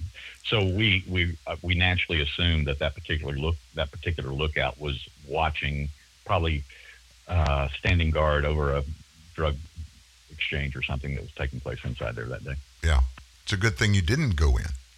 No, it is a very good thing I did not go in. Not a good part of town to be by yourself at night, especially. Yeah. Well, let's talk about where you're headed next. Now, for folks that don't know, Steve Baker, his big thing happened on January 6th, and it's not just his only big thing. But the thing that brought all of this to fruition was he was in the middle of the January 6th, whatever you want to call it, insurrection. They've got a million names for it, but you know what I'm talking about, at the U.S. Capitol in Washington, D.C. And Steve is a very good photojournalist, and he was there doing that work, and he videoed tons of everything that happened in and around the Capitol. And there's been a lot, as you know, of misinformation that has purposely been thrown out by the government, also by the media, and it's wave after wave. Somebody says this, and then they share it with somebody else, and it's all blown out of proportion. And one would think that there were armed conservatives that were at the U.S. Capitol that had Gatling guns, and they were going to kill every Democrat in Washington, D.C. that day. That's how broad it goes and how wide it goes. But the Oath Keepers were implicated in all of this. Tell us who the Oath Keepers really are. Well, the Oath Keepers are an organization founded by a gentleman named Stuart Rhodes a dozen or so years ago. And he wanted to have a group of men who had and women who had already taken an oath to defend the Constitution against all enemies, foreign and domestic, by means of their previous service in law enforcement or with a federal agency or in the military. And so over the course of the next dozen years, he'd put together an organization of tens of thousands of gentlemen who wanted to continue serving the country with the oath that they had taken while in actual service and on the payroll of the government, at whatever level. And so they have a history of, are you ready for it, Dan? Zero violence. Zero violence. Zero. No, everything I've heard, let me stop you there. Everything I've heard about the Oath Keepers is they walk around with guns. They all have long hair and beards, and they're all KKK type people. Well, sometimes they do walk around with guns because that's what they do. They provide personal security. They provide event security. As a matter of fact, because even when Trump was doing rallies in blue states, blue cities, where the Secret Service was not given by the local government the support they needed from local law enforcement, you know how that happens. Oh, yeah. When the Secret Service comes to town, they engage with the local PD, the sheriff's departments, the state troopers, and such as that. But if you're in the wrong city, the wrong state, and your name is Trump, you may not get what you need. You won't get what you need. Right. So the Secret Service actually would engage with the Oath Keepers themselves to provide additional security. And in fact, on January 6th, the group of Oath Keepers that were there that day were actually working with the Secret Service in the security barricade, inside the security barricade there at the ellipse where the speech was taking place. Huh. The Secret Service said, hey, would you go do this, or would you go watch that vote, or would you hand this, like they had brochures with instructions for certain types of people, and would you go hand these out for us, that sort of thing. Right. So these guys were there doing a job. They were not there for insurrection. They were not there to invade the Capitol. As a matter of fact, Joe Hanneman from the Epoch Times just yesterday posted a story which the title says, FBI transcript shows that Stuart Rhodes, the founder of the Oath Keepers, told agents in his interview that he ordered the Oath Keepers away from the Capitol on January 6th. We covered that. We covered that. We covered that story. That's going to be corroborated. And just so you know, because I've seen it, that's going to be corroborated by his private messaging transcripts, which have not been made public. Wow. But I've seen them. Wow, going to be corroborated in the trial, assuming Judge Maida allows that exculpatory type of information to be presented, because at this point he's been shooting everything down in flames. So the Oath Keepers, in the aftermath, the Oath Keepers have been portrayed as being bad seeds that were there to instigate violence, yada, yada, yada. That's been the mainstream story. And and they are exactly the opposite of that. Give us the update on the trial that is upcoming, what you know about the trial. Well, I think we may have talked about this with your listeners before. I'm actually working with the legal team for Ken Harrelson, and he's one of the oath keepers from Florida, who is and has been sitting in the D.C. gulag for over 500 days now, often and for many weeks or months at a time in solitary confinement. But Ken is unfortunately one of those individuals who literally had no other intent in his heart or mind but to go up and provide security for a side stage where some speakers were going to be at 2:00 on January 6th on the Capitol lawn, as a matter of fact, licensed from the Park Police, permitted, and obviously that didn't happen. So he found himself there without the very thing that he was called upon to head up the security on that stage. And when the remaining oath keepers that were at the Ellipse moved then to the Capitol, he joined with them. And then there was a moment where they did, in fact, for just, I think, for less than 10, 14 minutes, something like that, that they were actually inside the Capitol. The only thing that Ken did wrong, technically, if he broke a law at all, it was the glorified trespassing charge. But he's charged with 11, 12 different counts, including violence, including forcing the door open, which none of the oath keepers did. There's no video. In fact, every bit of video that is seen proves that none of them were engaged in any violence whatsoever. As a matter of fact, at one point, when the famous Officer Dunn came down with his M4 automatic rifle down the steps and was confronted by some of the more nefarious actors on that day, Ken Harrelson put his body in between this Capitol Police officer with an automatic rifle and the more nefarious ne'er-do-wells, and brought calm to the situation. That's what he's guilty of that day. So here, let me. I'm finding it, even though every day my research and what we do here and the stories that we publish, I see all of this stuff. I talked about it ad nauseum with Congressman Mike Johnson at 9:00 this morning here on TNN Live. I'm frustrated because I'm seeing our government do stuff that the government's not supposed to do. There is not any justification whatsoever under the law, Constitution, even D.C. law, that justifies putting somebody in the gulag, as you call that D.C. jail, for 1.5 years awaiting trial. And what he is charged with, for pretty much 90% plus of the people that have either pled to or been tried, it's dropped in seriousness down to misdemeanor charges. It's like the government is weaponized itself against its people. And this Oath Keeper trial that is about to go on, it's representative of that. What is the feeding thing that is causing this to happen that you've been able to nail down for yourself? Well, if we're talking about what's feeding the government, is they need the ultimate patsy to take the fall for this. And it is also a misdirection from their own involvement that day. And you and I could wax on that for forever, yeah. A full show. Yeah. Because the government's involvement that day is, it's not just apparent to those of us who are looking. It's being hidden by those, purposefully by those who don't want us to look any further. That's why we have so many. I think we're up to somewhere in the 140 or 160 range of individuals who we picked out of videos doing bad things, who we have clear, high definition facial recognition of who they were or are, and yet for some reason those people are not on the FBI's most wanted list.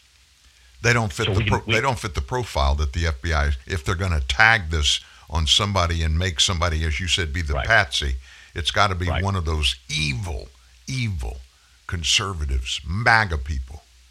Yeah, and this is taking this another step further. In the case of Ken Harrelson himself, he is a completely apolitical guy, has never voted in a presidential election in his lifetime. Wow. He's neither a Trump supporter or he's just not that guy. He's an American. he was after becoming a disabled veteran, he went to work as a welder for SpaceX down there in Florida. And then he would be the guy. So there's a hurricane coming to Florida right now. So this is what this guy was known to do. This is the guy that when a hurricane was tracking in their direction, and everybody was ordered to evacuate, he would go to all of his neighbors and he says, "You get your family out of here. I'm staying. I'll watch your house. No looters will bother your stuff."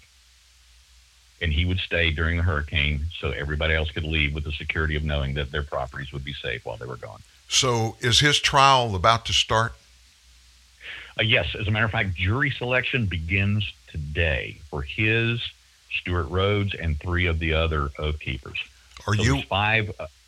I was just going to ask you, are you involved in the trial? Yes, I will be there by Saturday. I've got, as I said, I just got back from 2.5 weeks in Houston on my last road trip, rather. And I will be taking care of, a few days of personal issues. I've actually got a show on Friday with my band. And then Saturday, I'm heading up to D.C., and I will be there for between 6 and 8 weeks until this trial is over. So next Tuesday when you come back, you may have at least the beginning. And, when they start jury selection, sometimes it takes a while. I got a feeling in this one it's not going to take that long. The jury selection process is not going to be difficult because they're not going to find enough people to eliminate anyway. You can't, because it's the DC jury pool is so poisoned and tainted that polling shows that 95.5% of the DC voter base already has a negative predisposition towards the Oath Keeper's guilt. Wow. Yeah. So this guy, based upon initially what probably will happen, he may be looking at some hard time and some big money. I have to be careful here because I am in single day. As a matter of fact, he and I are staying together in an Airbnb when I get there. So I can tell you that the entire legal team for all 5 of these, this first round of Oath Keeper trials. There's another trial beginning in late November of the next batch of Oath Keepers. They couldn't do them all at one time because of the space requirements needed inside the actual courtroom itself.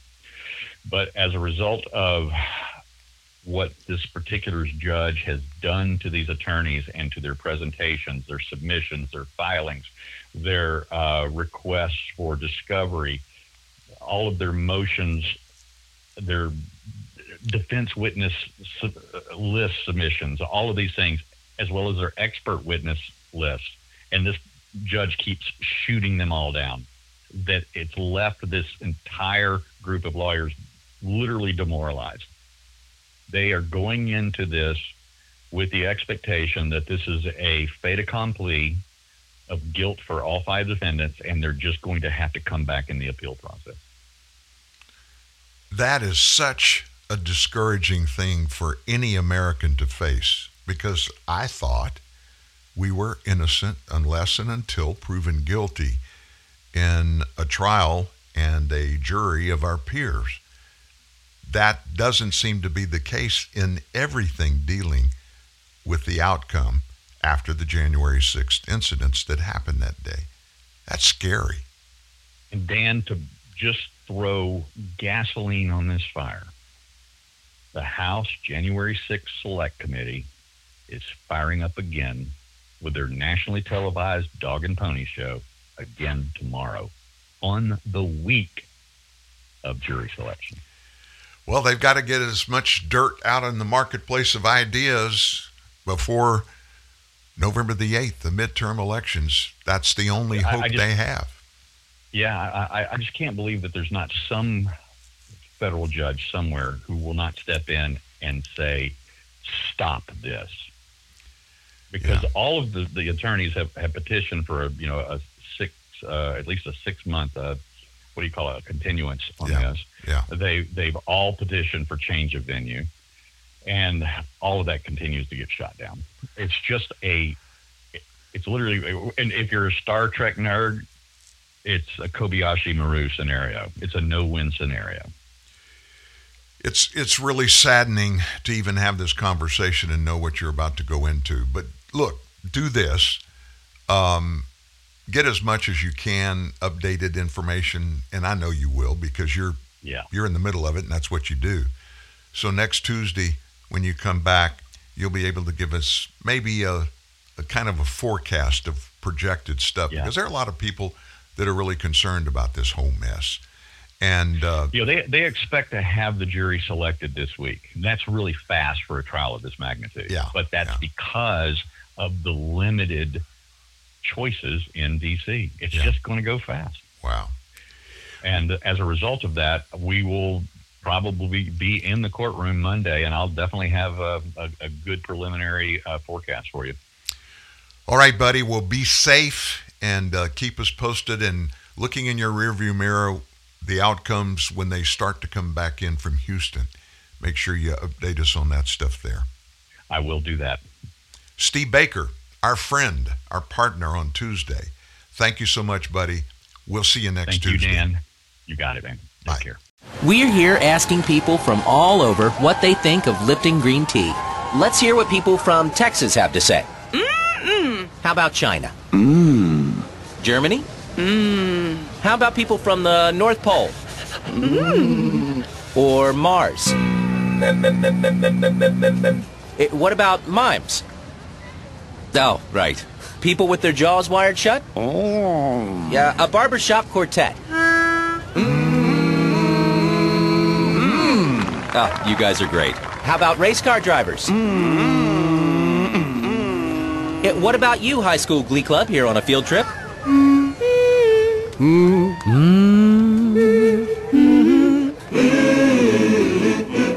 Well, that settles it. It sounds like everyone loves the taste of Lipton green tea.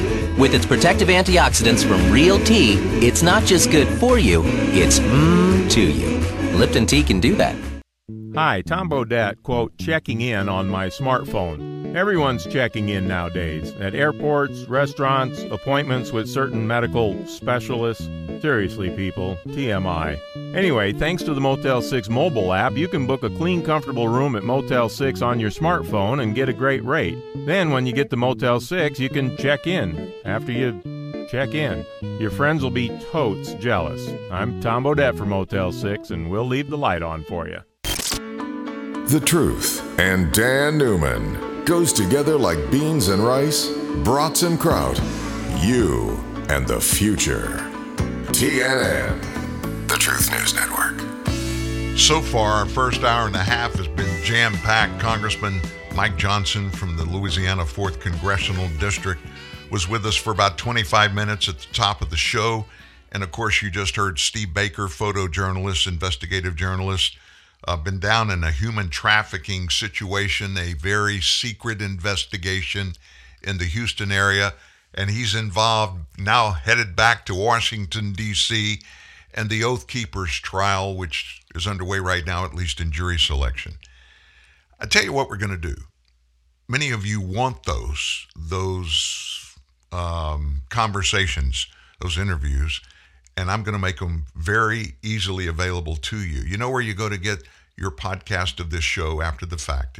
It doesn't matter if it's Spotify, iHeart, Stitcher, TuneIn, Google Podcast, and any place that you get your podcast, even Amazon Music now has TNN Live.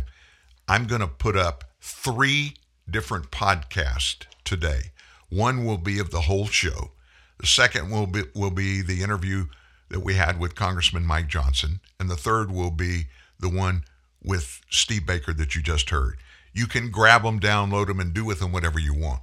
But I want you to be able to share them. I want you to have those for you. And I want to make it as easy as possible for you to refer back to those because they're very important things that are happening. When you hear from an inside lawmaker like Mike Johnson, who's in Republican leadership in the Congress, in the House of Representatives. And you hear from Steve Baker that went voluntarily and is in the middle of the actual human trafficking that's going on by the cartels in Mexico coming up and trafficking girls specifically in Houston. Those are really big deals. We need to stay on top of that. Well, we talk about our government having no pushback and just taking little bits of more and more power over the people. Do you know the name Alex Marlow? You've heard it before, I'm sure. He's the editor-in-chief of Breitbart News. Let me tell you what he's done. Yesterday, he filed a formal Internal Revenue Service complaint against the George Soros-backed Good Information Foundation. And what's this all about? That organization is attempting to tamper with the 2022 midterms.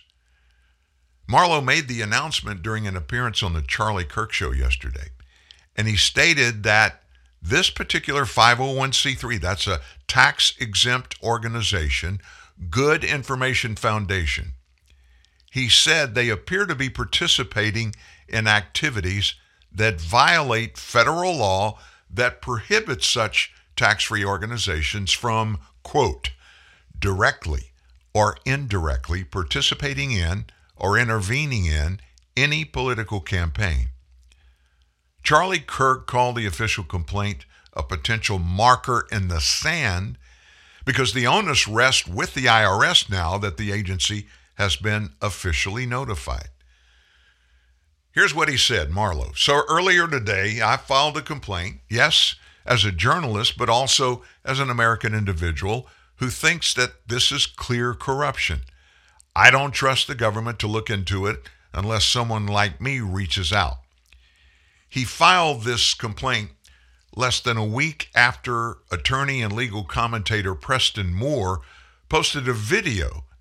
In the video, he said he was offered and he rejected $400 by the Good Information Foundation to make a video attacking Donald Trump and Trump Republicans. The foundation allegedly wanted Moore to create the video about January 6th and post it on his social media platforms where they wanted to reach the widest possible audience. It became really clear that they wanted me to use the most graphic images possible, Moore said. They wanted me to use fear to manipulate people into voting blue or into voting not Trump.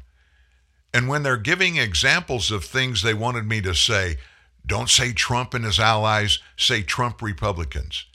It became really clear that this was about putting out information to impact midterm elections. Marlow said if what Moore is true, we are seeing flagrant violations of 501c3 rules that forbid people from participating in politics, both directly or indirectly. And you would think that in an era where we are talking about adding 87,000 new IRS agents, this would be front and center for the IRS.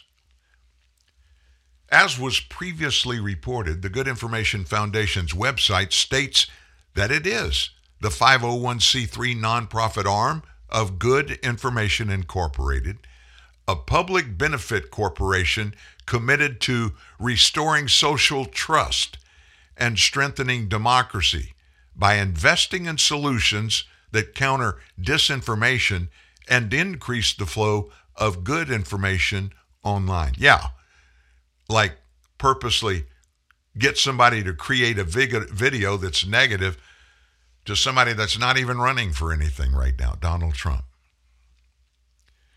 Wow. Good Information, Inc., which is backed by billionaires Reid Hoffman, George Soros, and others. It was established back in 2021 to fund media companies and efforts that tackle disinformation. Efforts that tackle disinformation. That's exactly what they're wanting to create, disinformation. So their 501c3 status is really notable because the designation is typically reserved for organizations that serve some type of noble public interest, such as public education, charitable work. A 501c3 designation allows these organizations to forego paying taxes on their revenue and allow donors to deduct right off their donations. Breitbart News has asked the IRS if the Good Information Foundation's alleged activities put the organization in violation of 501c3 rules. The IRS said it could not comment on the legality of an organization's actions without an official audit. It pointed to the aforementioned federal statute. He said specifically he was paid to go after Trump Republicans and MAGA Republicans. He specifically used the word midterms. So he was being told by this organization, if he's to be believed, and there's no reason not to believe him based on all of this, he was being told to meddle in the 2022 elections and use tax-exempt status to do just that, to explicitly help Democrat candidates. Charlie Kirk. I have a lot of respect for Charlie. He's a real close friend of a friend of mine, a really good friend of mine from out in Phoenix. Kirk described Soros's foundation, Good Information Foundation, and another similar organization as operating kind of like a traveling circus or a build a tent and collapse it model. Good Information, Inc. appears to be a reiteration of Acronym, which was partly funded by Lauren Powell Jobs, Steve Jobs' wife, and Reid Hoffman. Notably, Hoffman has a history of funding organizations accused of election tampering.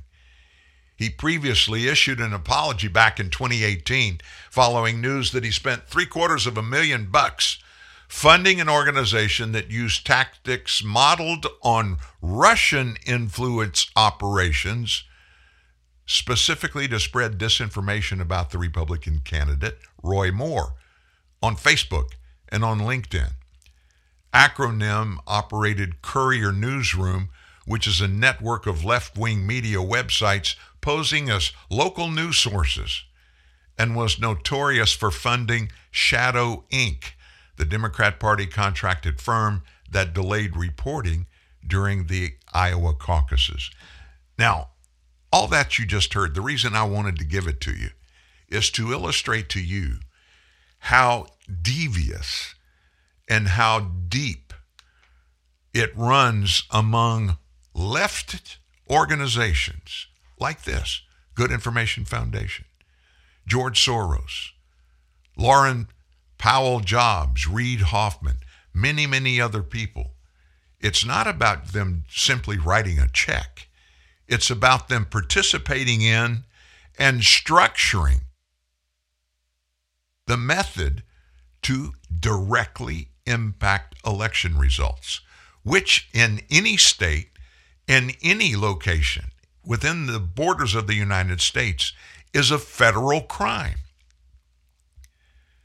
And yet they've been doing it for a long, long time, obviously, and they're very, very creative in putting their operations together. And until now, this is the first time, maybe Zuckerberg and his wife, what they did in the 2020 election cycle, it was kind of similar to what Good Information Foundation is trying to do, but it's not the same. They were given money, and they were giving money specifically to the right people to which they wanted to give it so they would make results.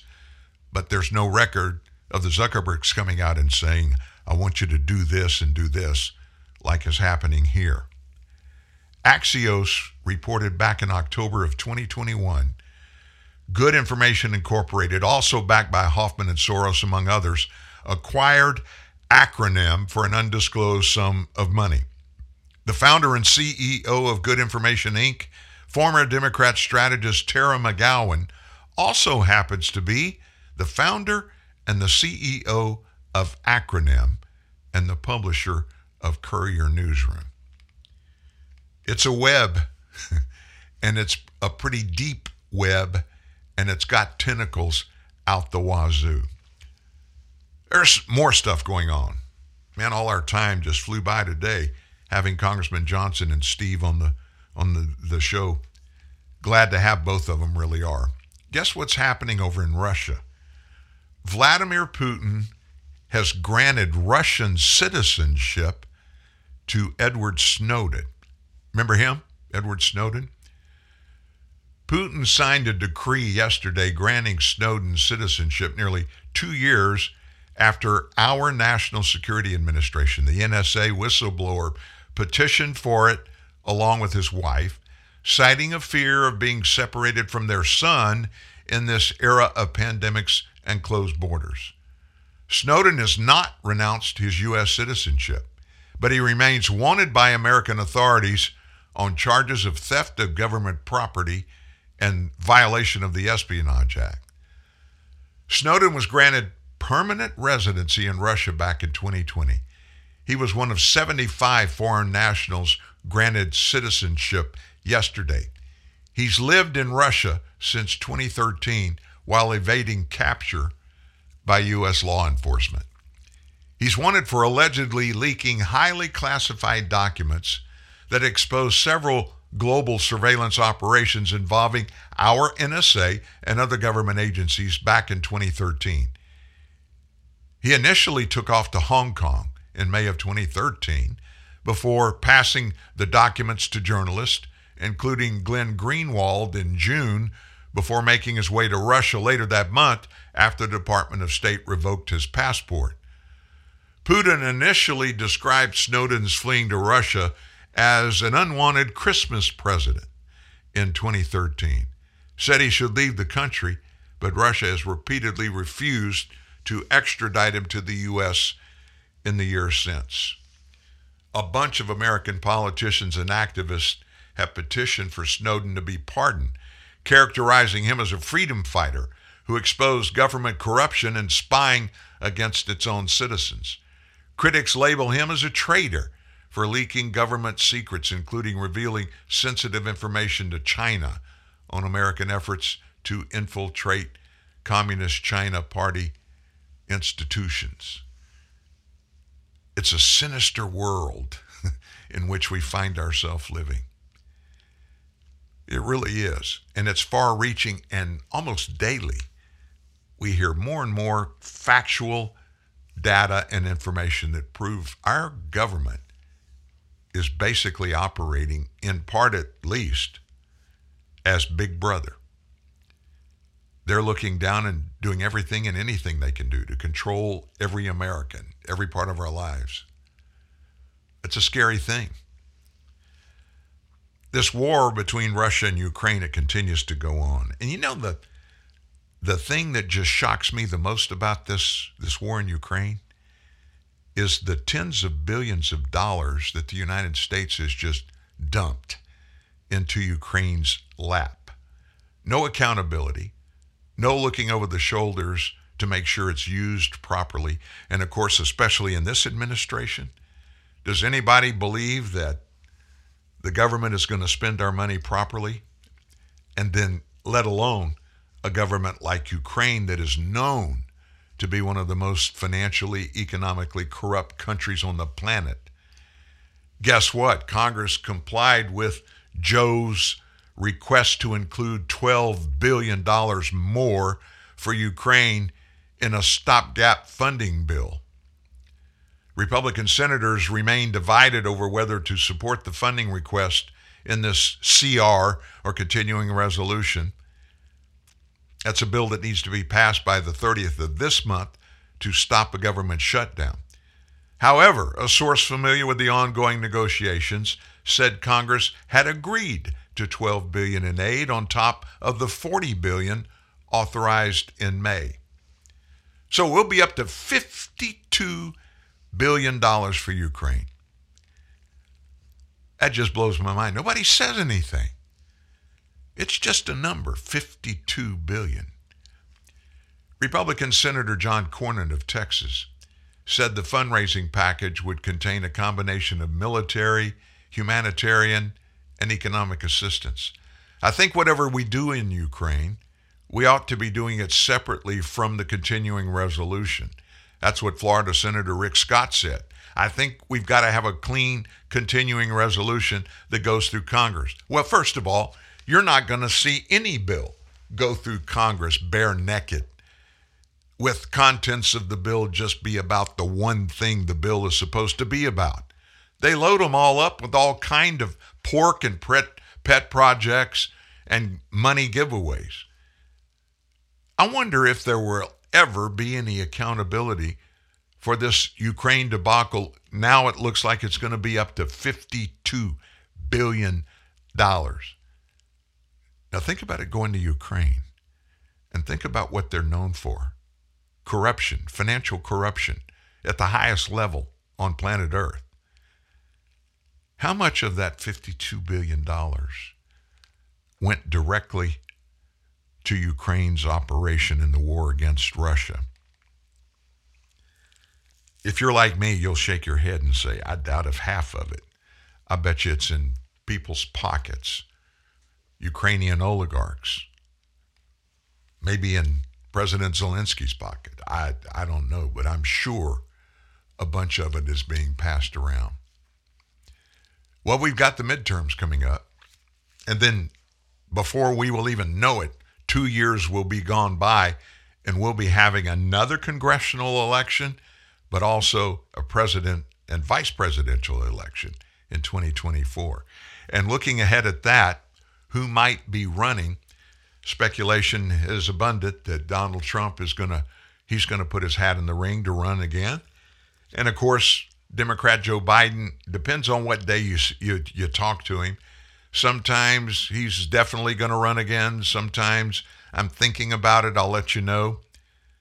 But in the wake of all of that, and in the wake of his horrible actions as president, just 35% of Democrat and Democrat-leaning independents want him to run for the nomination in 2024.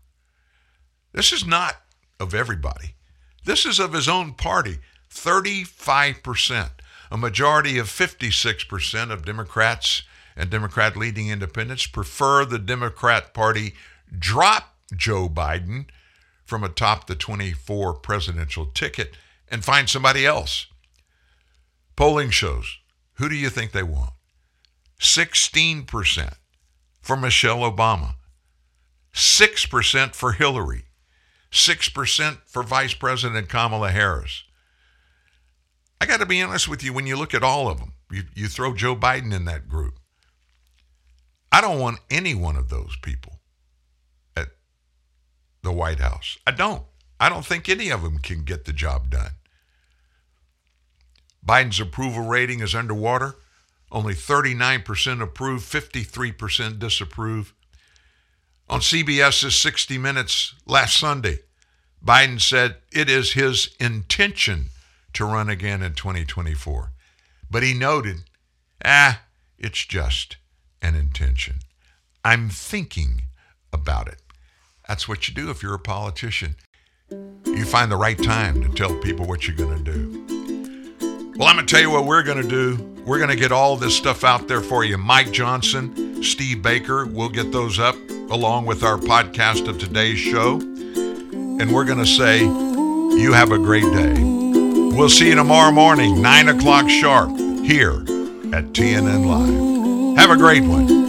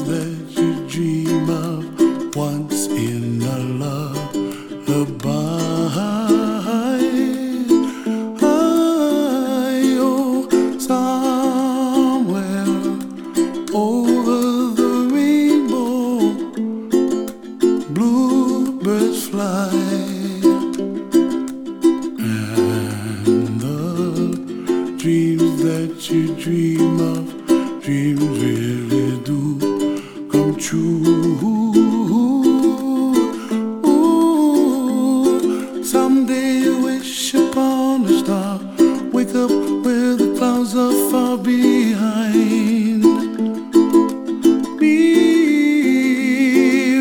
trouble melts like lemon drops high above the chimney top. That's where you find me, oh, somewhere over the rainbow. Bluebirds fly, and the dream that you dare to, oh why can't I? Oh, someday I wish upon a star, wake up where the clouds are far behind me, where trouble melts like a lemon drops high above the chimney top. That's where you find me, oh, somewhere over the rainbow, way up high. And the dreams that you dare to, why